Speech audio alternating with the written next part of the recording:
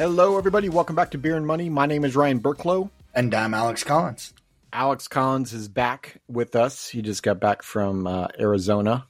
It was a good trip. Yeah. I'm happy to hear he got to float the Salt River, which is one of my favorite activities to do when I was in college. So I'm a little bit we got to see about 20 wild horses just running through the river. It was amazing. Awesome. We're happy to have you back.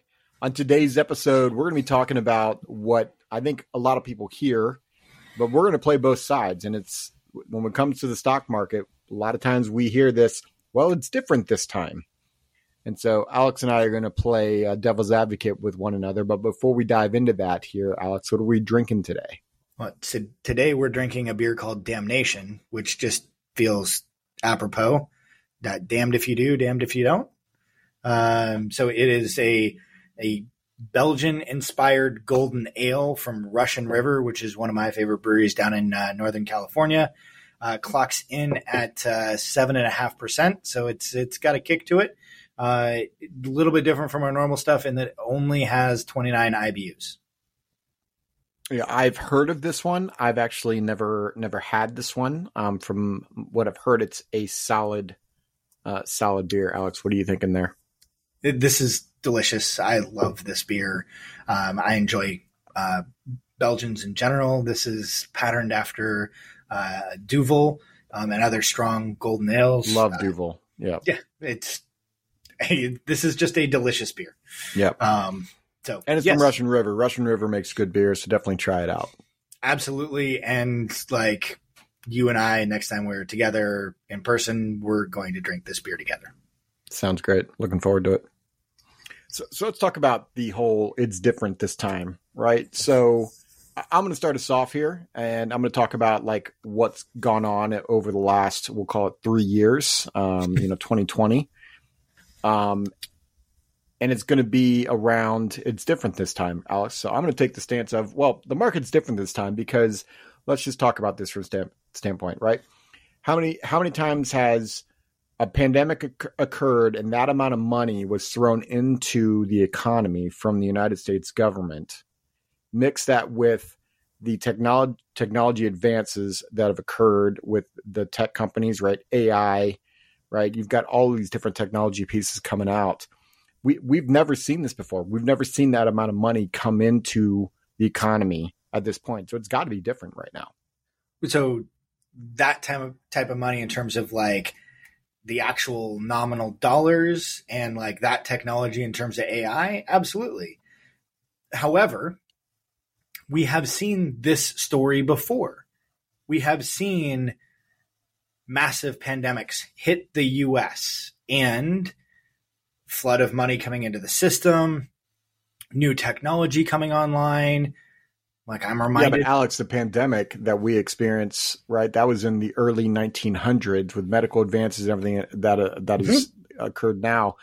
And the economy that was, right? We're a world economy now, right? With world stock market. Like it's still different, Alex. Yes, it is different. And yet the market keeps going the same.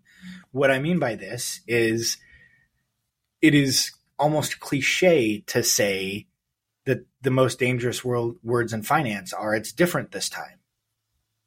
And the reason why is because the market as a whole experiences new and different things all the time. It is a constant thing, change. We live in a world that has too many variables to be able to chart. And so when we say it's different this time, yes, absolutely it's different. And the market still reacts largely the same way. We have yet to have a 15-year window in which the market is down over that time period. There is an exception, and that is Japan from the 90s. Yeah, so let's talk about that because that might be what's on people's mind, right? So what happened to the Japan in the 90s, which let's remind some of our younger folk that maybe don't know what we're talking about. Massive like boom in the stocks over in Japan, aging population, and tremendous, like we wound up, there have been negative interest rates in Japan negative real interest rates in Japan for an exceedingly long time. And it's caused all sorts of issues in their economy, in their culture, in their world. They're facing negative birth rates. There are some significant issues over there, and the rest of the world has shrugged and moved on. Yeah, so I'm not going to put up keep pushing up a strong argument. I think most of our listeners are probably going to understand that. I'm going to agree with what Alex is saying. While I think it's different this time is true in the fact that, yeah, it's different because, right, it should be different. Otherwise, we're going to experience the same thing over and over again. That's even crazier if you look at it from that standpoint. Well, if that were the case, the market would not be as efficient as it is, and we could look at the history and figure out what to do in the market. We can't. The future is unknowable. And what's great about our stock market is, especially nowadays, all of the information is already priced into the stock market, right? It's because of technology. It's made it more efficient. Yeah, it's instantly adapted to what the new information is. Me snapping my fingers there was like new information being updated into the marketplace. And it doesn't even need to take place during the time that the market is open anymore because of like after hours trading and 24-hour news cycles. And like information is just automatically instantly updated into the system.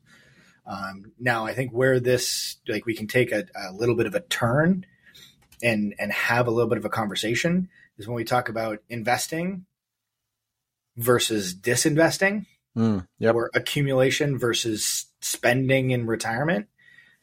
If we have the time to wait for the market to come back and recover, that 15 years that I was talking about, yeah, like it doesn't matter.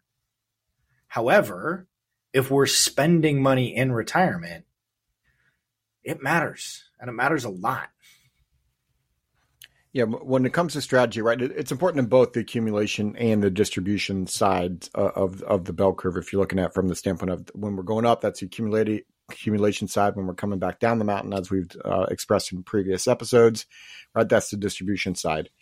And the distribution side, like you can't, if you make a wrong decision in the distribution side, you can't go back and make up that wrong decision because you're taking money from the assets, right? And the accumulation side, you're still building the wealth. You can, in theory, make up some of it or maybe all of it that you're on track for, depending on savings habits and all that kind of stuff. But when you're no longer saving money and you're distributing those money to you, now it's a whole different ballgame when you take money out and the market's down 22%.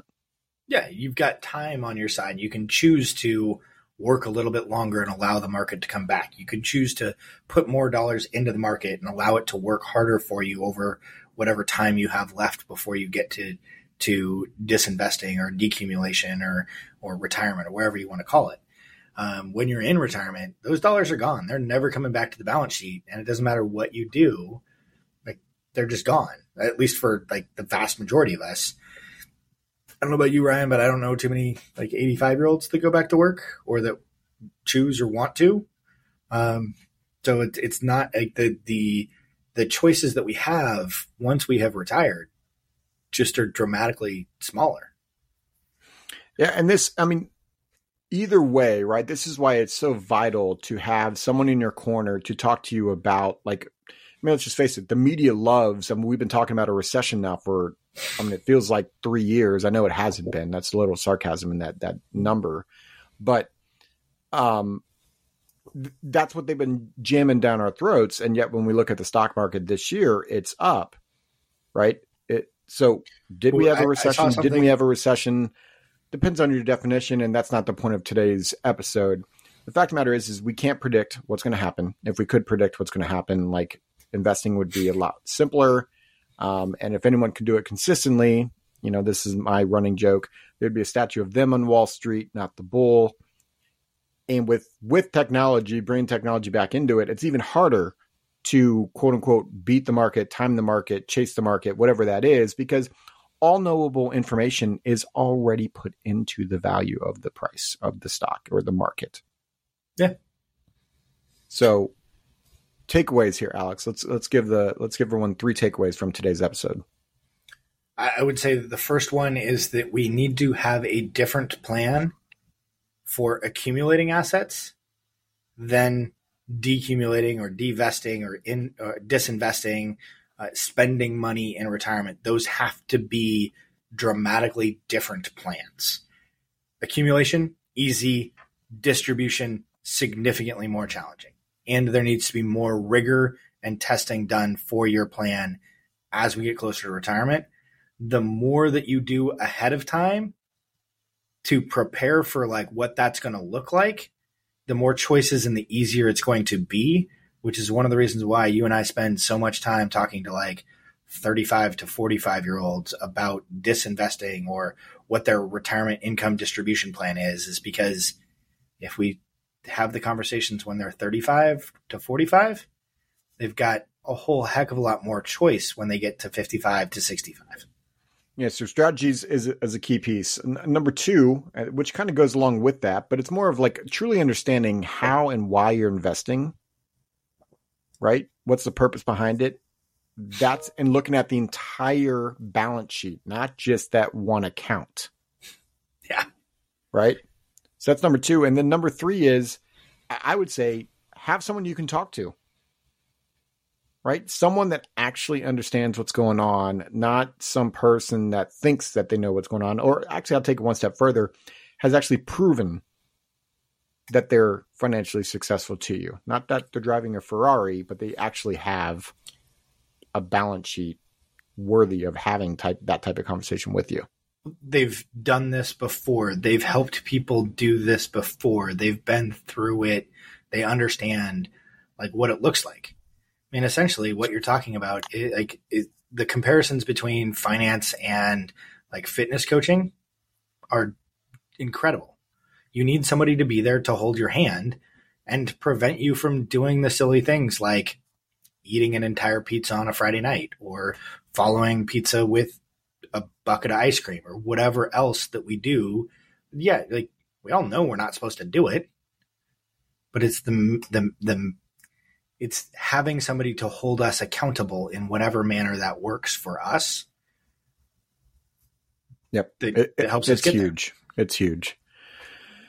So if you haven't gone to beerandmoney.net, head over to beerandmoney.net and go up to the top and hit the contact us. I'd love to hear the question of the day for you. I'd love to hear from everyone.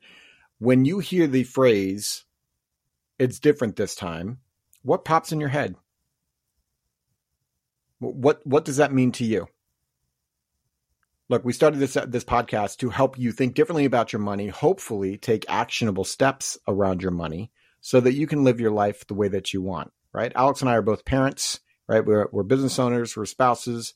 And the fact of the matter is one of the stresses we personally don't want to have, as well as what we help other people not have, is stress over money. And if you don't have stress over money, how much more time are you spending with your family? And not just actually being there with your family, but present with your family. Yeah. We hope this episode was valuable for you. And Mr. Collins. Cheers.